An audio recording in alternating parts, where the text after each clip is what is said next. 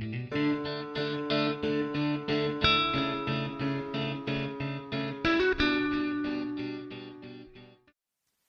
amazed.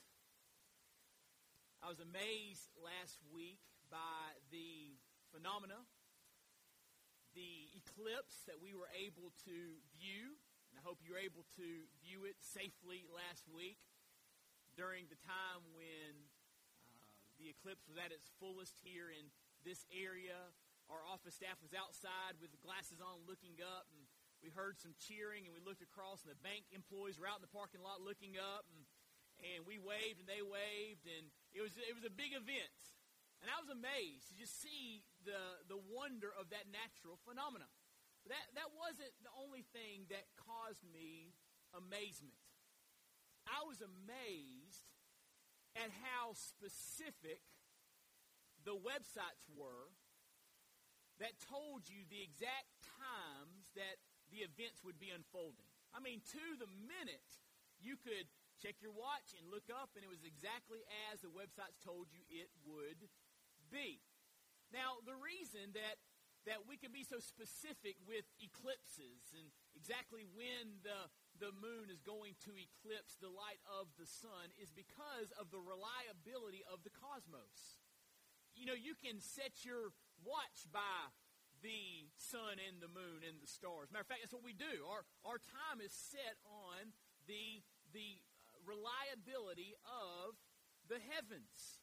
And did you know that the Bible uses the reliability of the heavens as an illustration of God's faithfulness? In other words, just like the Bible says you can count on the sun coming up, you can count on God. And so the orderliness of our solar system, the specificity of knowing when things are going to happen in our solar system is a reflection of God's faithfulness. And our passage this morning is about God's faithfulness. I want you to turn with me to Joshua chapter 21 as we see some reminders of his faithfulness to his people in this wonderful book of Joshua. Joshua chapter 21. Joshua chapter 21. I want to ask you this morning if you are physically able to please stand with me in honor of the reading of God's Word, which I will remind you is truth with no mixture of error. Joshua chapter 21, verse 1, the Bible says, "Then the heads of the fathers' houses of the Levites came to Eleazar the priest and to Joshua the son of Nun, and to the heads of the fathers' houses of the tribes of the people of Israel, and they said to them at Shiloh in the land of Canaan, the Lord commanded through Moses that we be given cities to dwell in, along with their pasture lands for our livestock. So by command of the Lord, the people of Israel gave to the Levites the following cities and pasture lands out of their inheritance." And the remainder of the chapter is the designation of the cities that would be given to the tribe of the Levites among the other tribes' territories. Let's pray together.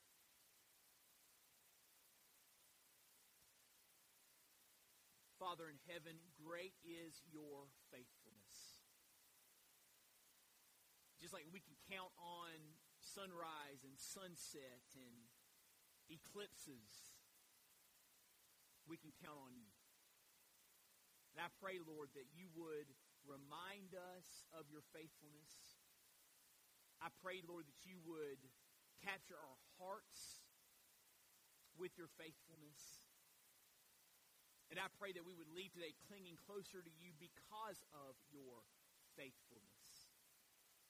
Lord, I pray that as your word goes forth, you would accompany the preaching of your word with your Spirit, that our eyes might be opened, that we might see the truths of Scripture and have the inclination, the wherewithal to respond to what you show us. Lord, would you change our lives today? Would you help us to understand how good you are? Would you help us to understand something more of the faithfulness you showed through the sending of your Son and through the finished work of our Savior, who is Jesus? And it's in his name that we pray today. And all God's people said, amen. Thank you. You can be seated. As we've worked our way through the book of Joshua, we've seen how the Lord commanded the Israelites to cross the Jordan to go into the land that he was giving them. We saw how God gave them power to overthrow the peoples living there in that land so they could possess that land. And in this section we find ourselves in today, God is giving the land or dividing up the land among the different tribes of Israel. Now you remember that the Lord said to the Levites, the priestly tribe, you don't get a portion of land. But each tribe that is given land will set aside cities for you in which to dwell. And that's what chapter 21 is about. The Levites come to Joshua and they say, the Lord said we get cities in the different tribal areas. And so would you show us what our cities are? And the different cities are allotted to the Levites. And that's what this chapter is about. It's a lot of information. There are different cities and place names. And you kind of read it and think, is there anything relevant for me in this passage? Well, there's much to see in this passage. And really this passage points us to the faithfulness of God. We see something of God's character in this chapter, in this land distribution. So let me tell you three things about our God that come from this passage that remind us of who he is. Number one, our God is a God of preservation. Our God is a God of preservation. It says there in verse 41, as the different cities have been designated for the different Levites among the different tribes of Israel, verse 41, the cities of the Levites in the midst of the possession of the people of Israel were in all 48 cities with their pasture lands. So the Lord designated 48 cities for the Levites to live in. They didn't have their own land, but they did get cities in which to dwell, in which to thrive. And so God has scattered the Levites, the priestly tribe, among all the other tribes of Israel, because every tribe in their land had to designate cities for the Levites. And so the Levites are scattered among all the other tribes of Israel. Now, why did God do that? Why did God scatter Levites among all the other tribes? Well, God scattered these Levites throughout the tribes to be salt and light. He wanted them to be there to continually point people to him. Well, how do you know that? Well, in Deuteronomy 33:10, the Bible says, they, the Levites, shall teach Jacob your rules and Israel your law. They shall put incense before you and whole burnt offerings on your altar. It was the Levites' job to oversee the sacrificial system that God had put in place. And it was their job to teach the people of Israel, all the tribes, the law of God. They were to teach the word to the people of Israel. So it makes sense that they would be scattered among all the tribes, so all the tribes would have access to the Levites, teaching them the word of God. The word of God would help Israel to live faithfully for the Lord. J. Sidlow Baxter writes, the distribution of the Levites was the Lord's provision for the preservation of Israel's faith in the land. They had entered by faith, they had overcome by faith, and that faith must now be maintained in the place of blessing by the teaching of God's word. Maintained faith, listen to this, maintained faith was the condition of maintained blessings. Faith's food is God's word. So is it always. So the Lord gave them land. So I want you to live faithfully for me. And if you live faithfully for me, I will bless you. But if you're going to live faithfully, you need to be reminded of and taught the truths of my word. And as you are taught the word of God, it will fuel your faith to live before me. And so God scatters the Levites throughout the other tribes so they could teach the word, thereby preserving, maintaining the faith of God's people. So God here demonstrates a heart for his people to grow strong in their faith. And that is true today. As his people today, the church, God has a desire for us to grow strong in our faith.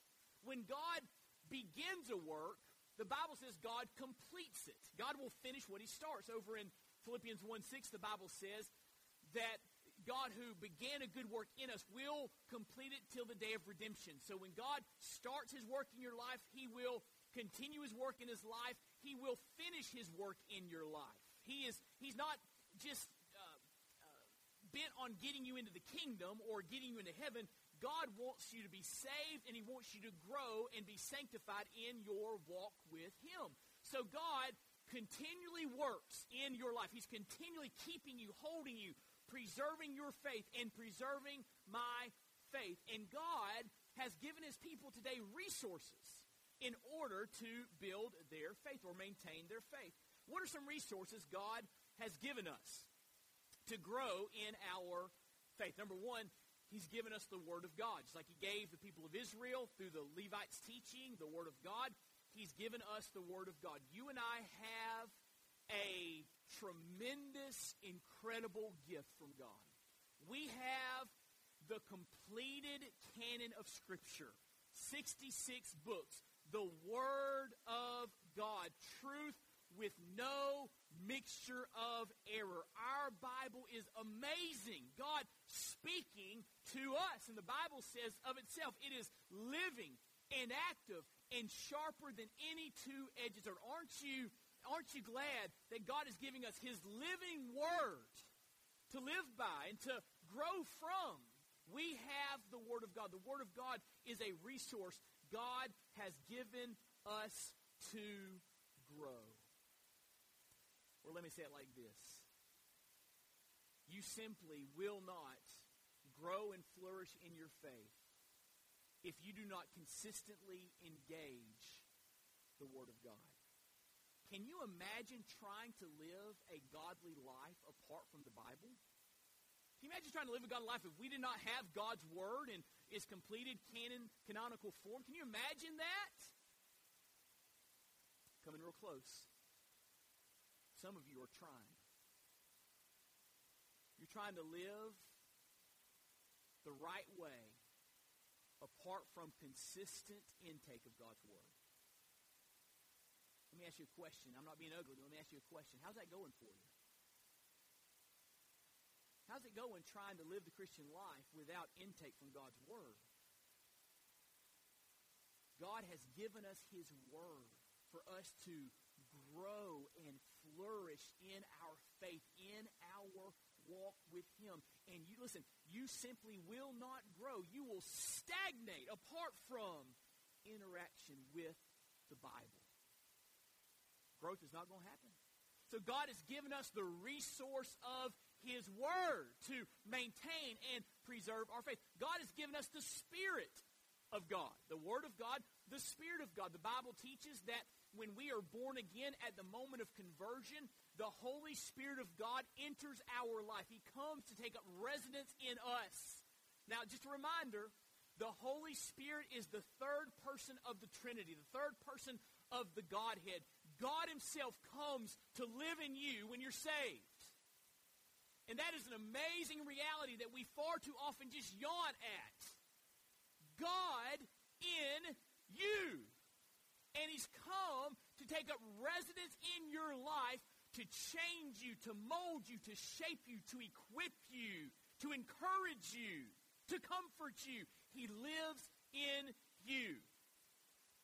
I say often that one of the ways I know that I'm a Christian is because I can't get away with anything. Whenever my priorities shift wrongly or I begin to go the wrong direction, the Holy Spirit of God who lives in me begins a mighty work of conviction to capture my attention, to capture my heart, so I'll get back on the right path. How about you? That's the work of the Spirit of God, working in us to help us to grow in our faith, to preserve our faith in him. So he's given us the Word of God, the Spirit of God. He's given us pastors and teachers. Over in Ephesians chapter 4, the Bible says that Christ has given gifts to his church. And one of the gifts he's given to his church is the gift of pastors and teachers to instruct his people in the Word of God. The Bible says that pastors and teachers are intended by God to equip the saints for the work of ministry so they can learn the Word of God, apply the Word of God, and live for the glory of God. God gives his church pastors and teachers to help them to grow.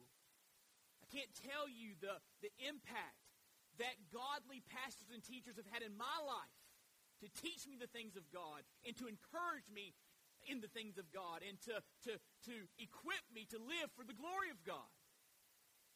So God gives us the Word. He gives us the Spirit. He gives us pastors and teachers. But there's a final resource God gives us to build our faith. And it's the people of God, the church. Over in Hebrews chapter 10, the Bible says that we are to encourage one another to love and good works. Spur one another on to live for the glory of God. Don't forsake the assembling of yourselves together, it says in Hebrews. Get together so you can encourage each other to keep on keeping on. It's important that we gather so we can spur one another on to live for the Lord. So we have the people of God encouraging us to do the right thing. So think about it like this. God wants you to grow in your faith. He wants you to thrive in your faith. And He's given you the Word of God, which is before you. He's given you the Spirit of God, which is within you. He's given you pastors and teachers that come along beside you.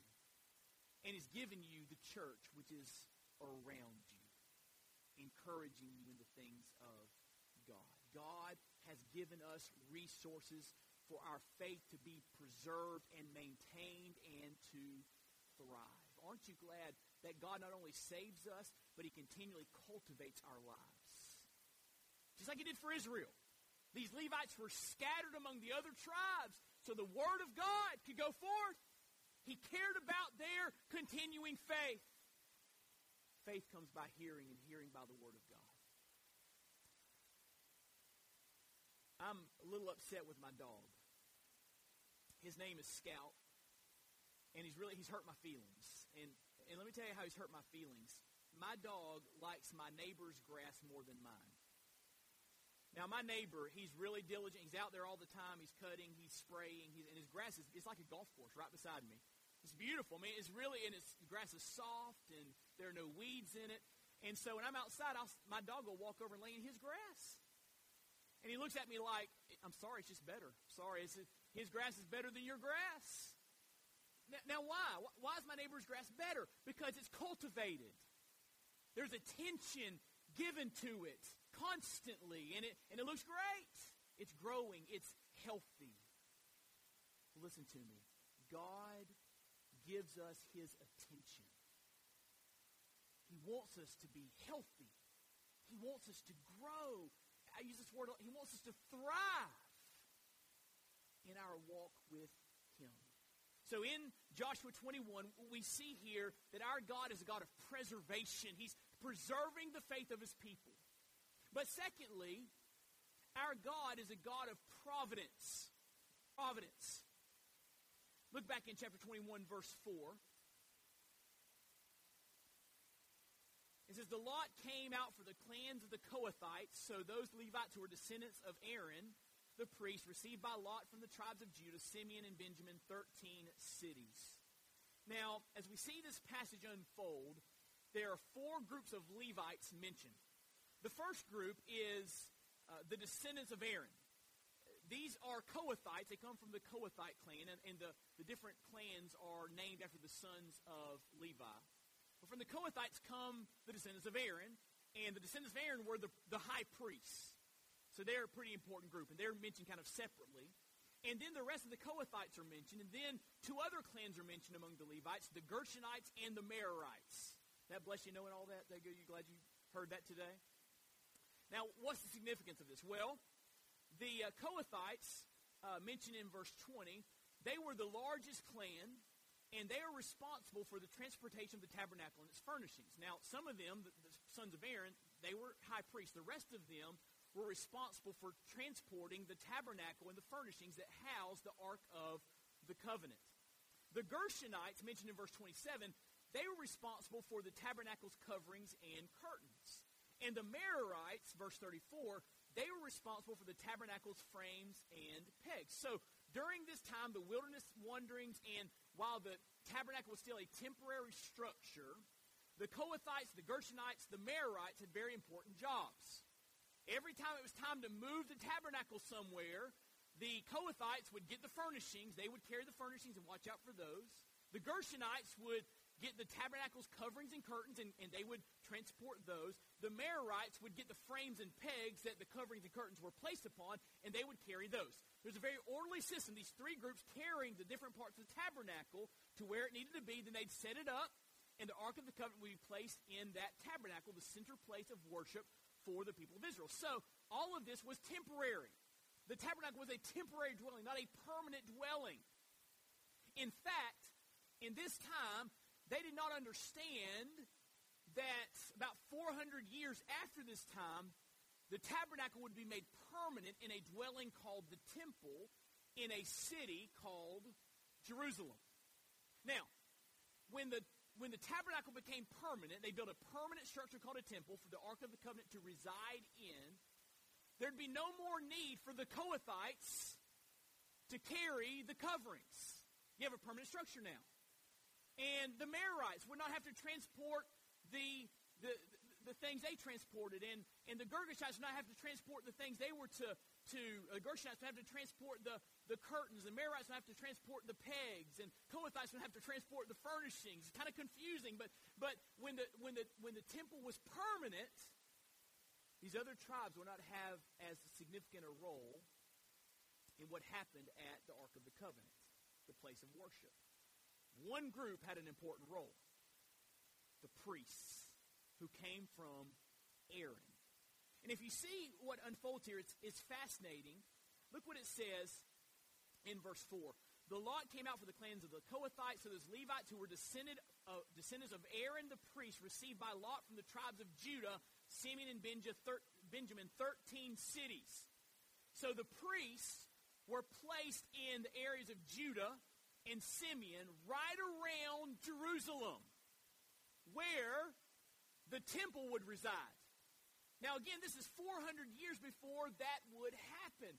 But when the temple was built through Solomon, and it became a permanent dwelling place for the Ark of the Covenant, a permanent structure, guess who was close by to send priests? Aaron. Now, the other Kohathites and Merarites and Gershonites, they were scattered all throughout the other tribes. But their role was not as vital. The priests needed to be close, and they were. And God set that up. In other words, the Lord placed the right clan in the right place in anticipation of temple worship in Jerusalem. Donald Madvig writes, inasmuch as the temple would be built in Jerusalem, the towns of the high priest family were conveniently located in the territories of Judah, Simeon, and Benjamin. Some see this as evidence that the Levitical towns were not selected until after Jerusalem was chosen as the site of the temple. Much to the contrary, Madvig writes, it is evidence of God's providence. God knew the priests would need to be close to Jerusalem, so he gave them cities right in that area. That's God's providence at work, putting the right people in the right place for the right time. And we need to understand that because God is faithful, he is always faithfully at work.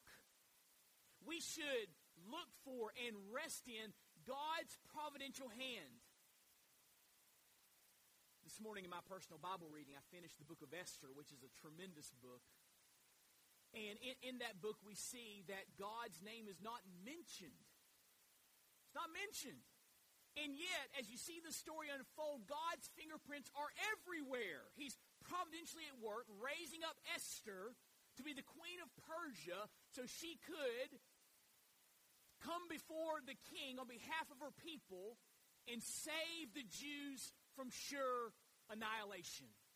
It's an amazing story how God had Esther in the right place at the right time. Her uncle Mordecai, when challenging her to go before the king on behalf of her people, says, don't you understand that you could have been placed in this role for such a time as this? God's put you here for a purpose, providentially, so you could be there at the right time. It's another reminder that God is always at work. And that's true today. It's not just true in Joshua 21. It's not just true in the book of Esther. God is always at work around us. He's always working everything together. He's always weaving events and circumstances and lives together for His purposes. Now, do you think about your life like that? Do you ever ask the question, why am I where I am? Why do I work where I work? Why do I have the background that I have? Why do I have the skill set that I possess? Could it be that God is working in your life and on your life and through your life, and He has you right where He wants you for His purposes? God is always at work. And just like He arranges the sons of Aaron being there close to Jerusalem, He puts us right where He wants us when He wants us for His purposes. And so maybe you and I need to start asking the question, Lord, You're in control. God, You're always at work. God, Your fingerprints are all over my life. Why? Show me what You have for me. Show me what You want me to do. Show me how I can be faithful in this place I'm in life.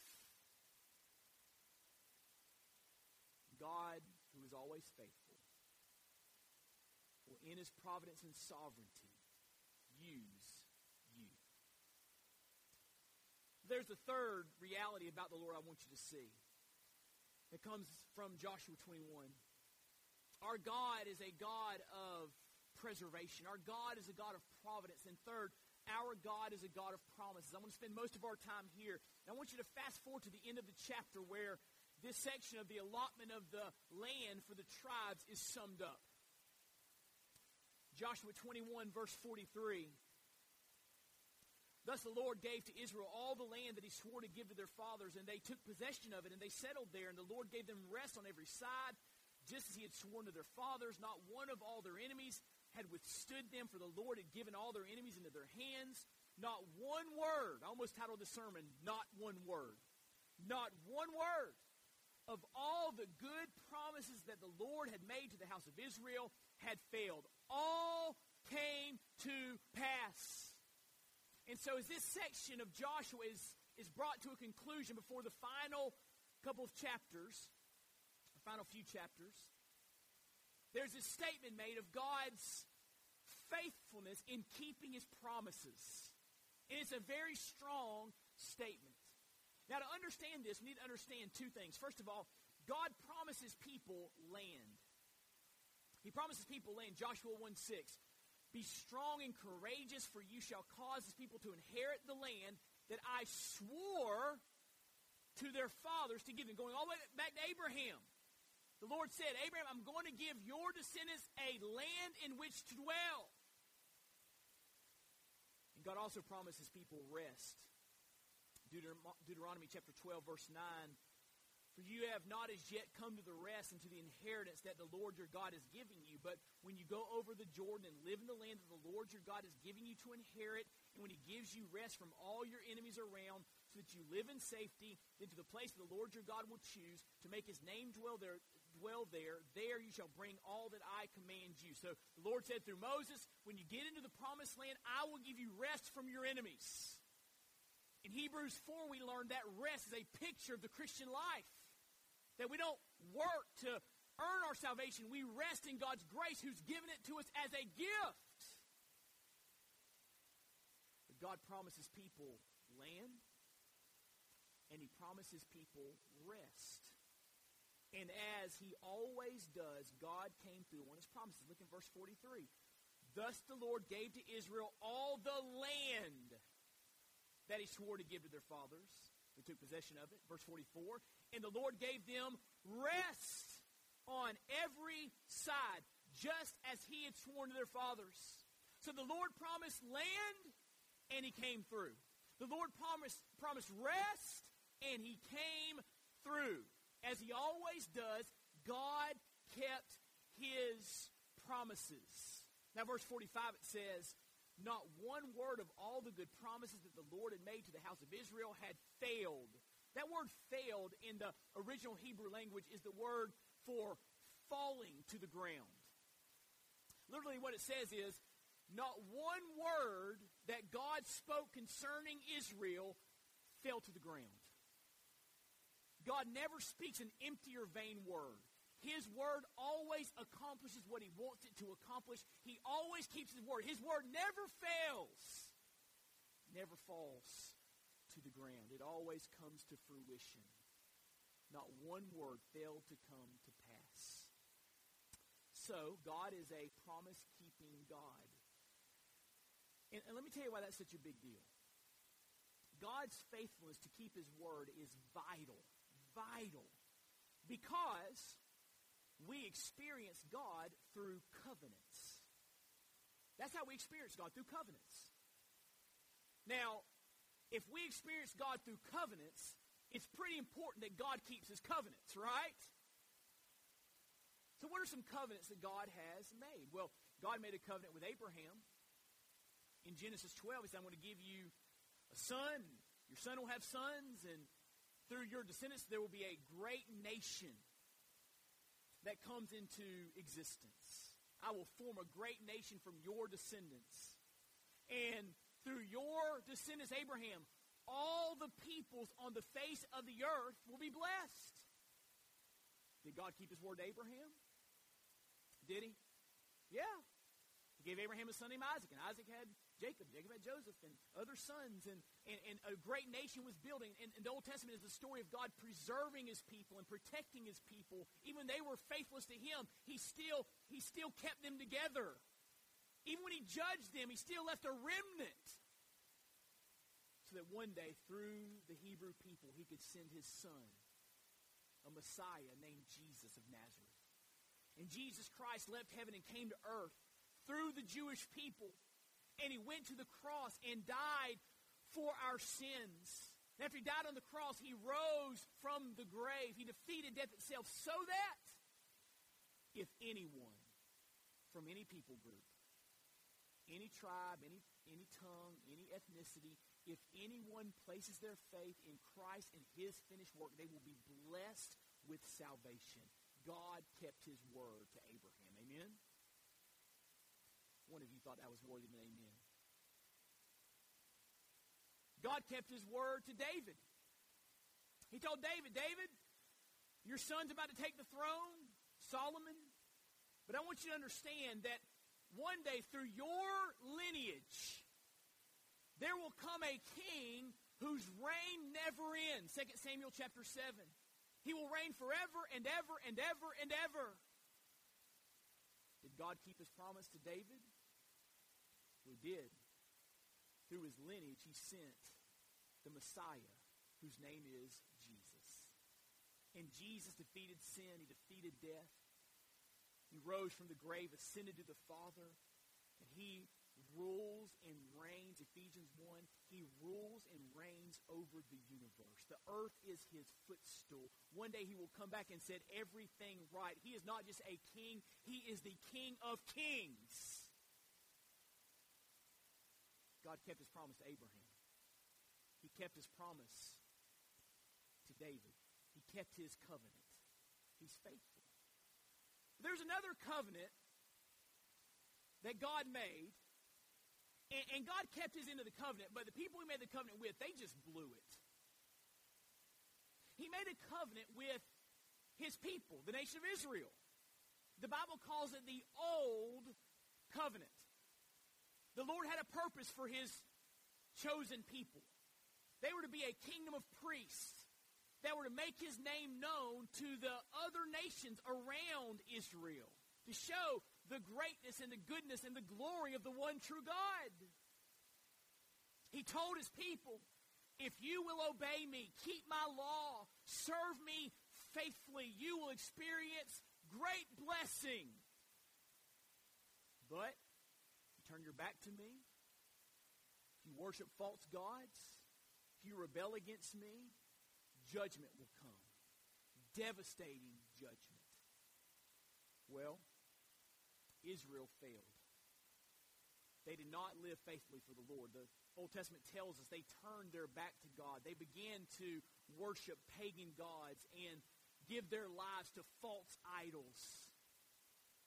Because of their rebellion, God sent other nations to judge them, even to take them into captivity and exile.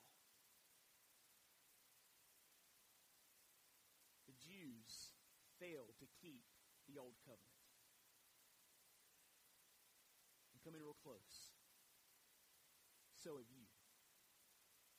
God has told us what he expects from humanity. He's given us commandments, and we've all fallen short of his perfect standard. As a matter of fact, the Bible says in Romans 3, there is none righteous, no, not one. Use the Ten Commandments, for example, and just put your life up beside the Ten Commandments. Has anyone in here perfectly kept the Ten Commandments your entire life? The answer is, of course not. You haven't, I haven't. We've all rebelled against a holy God. We've all blown it, just like Israel. So that's really bad news. Is there any hope for those that have rebelled against God? Well, there is hope because God initiated, listen to this, a new covenant for those that blew it when it came to the old covenant. So what's the new covenant entail? Well, listen to what it says in Hebrews chapter 9, verse 15. Therefore he, Christ, is the mediator of a new covenant, so that those who are called may receive the promised eternal inheritance, since a death has occurred that redeems them from the transgressions committed under the first covenant. In other words, we've all disobeyed God. We've all blown it. But Jesus Christ came and died. It mentions his death. He died to pay the penalty for our rebellion. So that if we embrace him as our Lord and Savior by faith, he applies his shed blood to our lives and our sins are washed away. We are forgiven. And then God begins a transformation process in our life. Hebrews 8. Quoting the Old Testament book of Jeremiah, tells us what the Old Covenant is. It's forgiveness, full forgiveness, and inner transformation. And in Christ, you and I experience full forgiveness and inner transformation.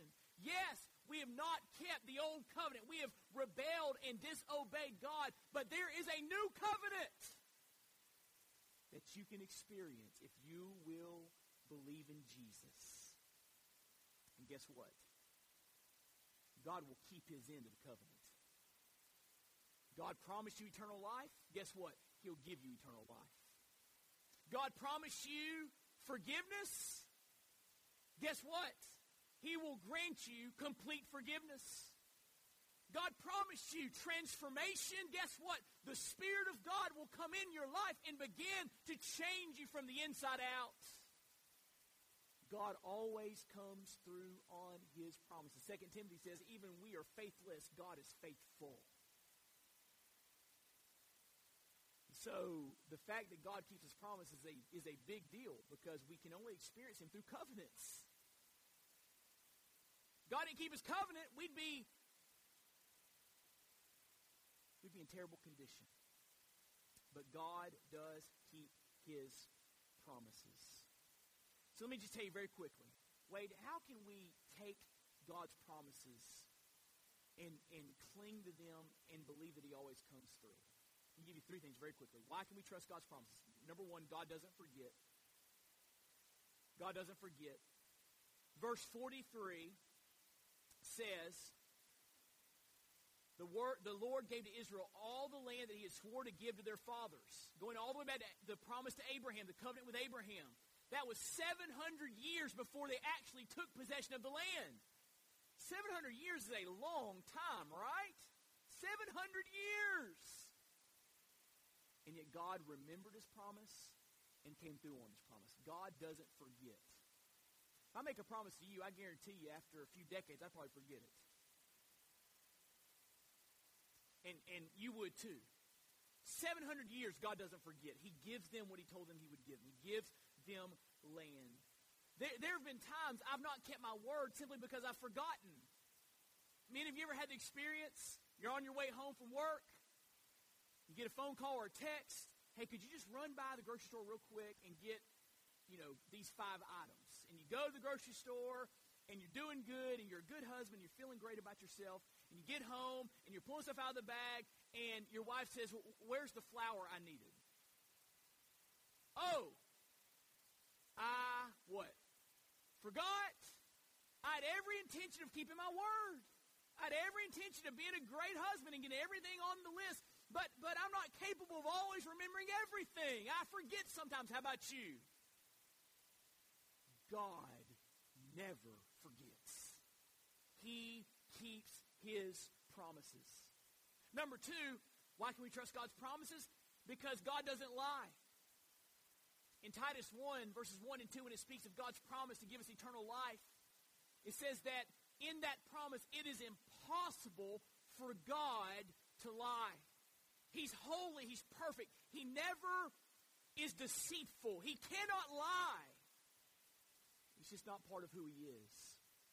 So when God says he's going to do something, he always comes through, which leads to the third thing. God is able. God is able. Turn to Romans 4 with me very quickly. I want to show you just a really cool verse about Abraham's faith, and we're going to close it down.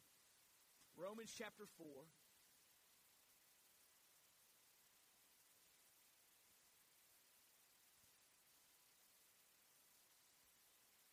Look what it says in verse 18. Romans 4, verse 18. Speaking of Abraham's faith, remember, God said to Abraham when he was advanced in years, his wife Sarah was unable to have children. They were unable to conceive.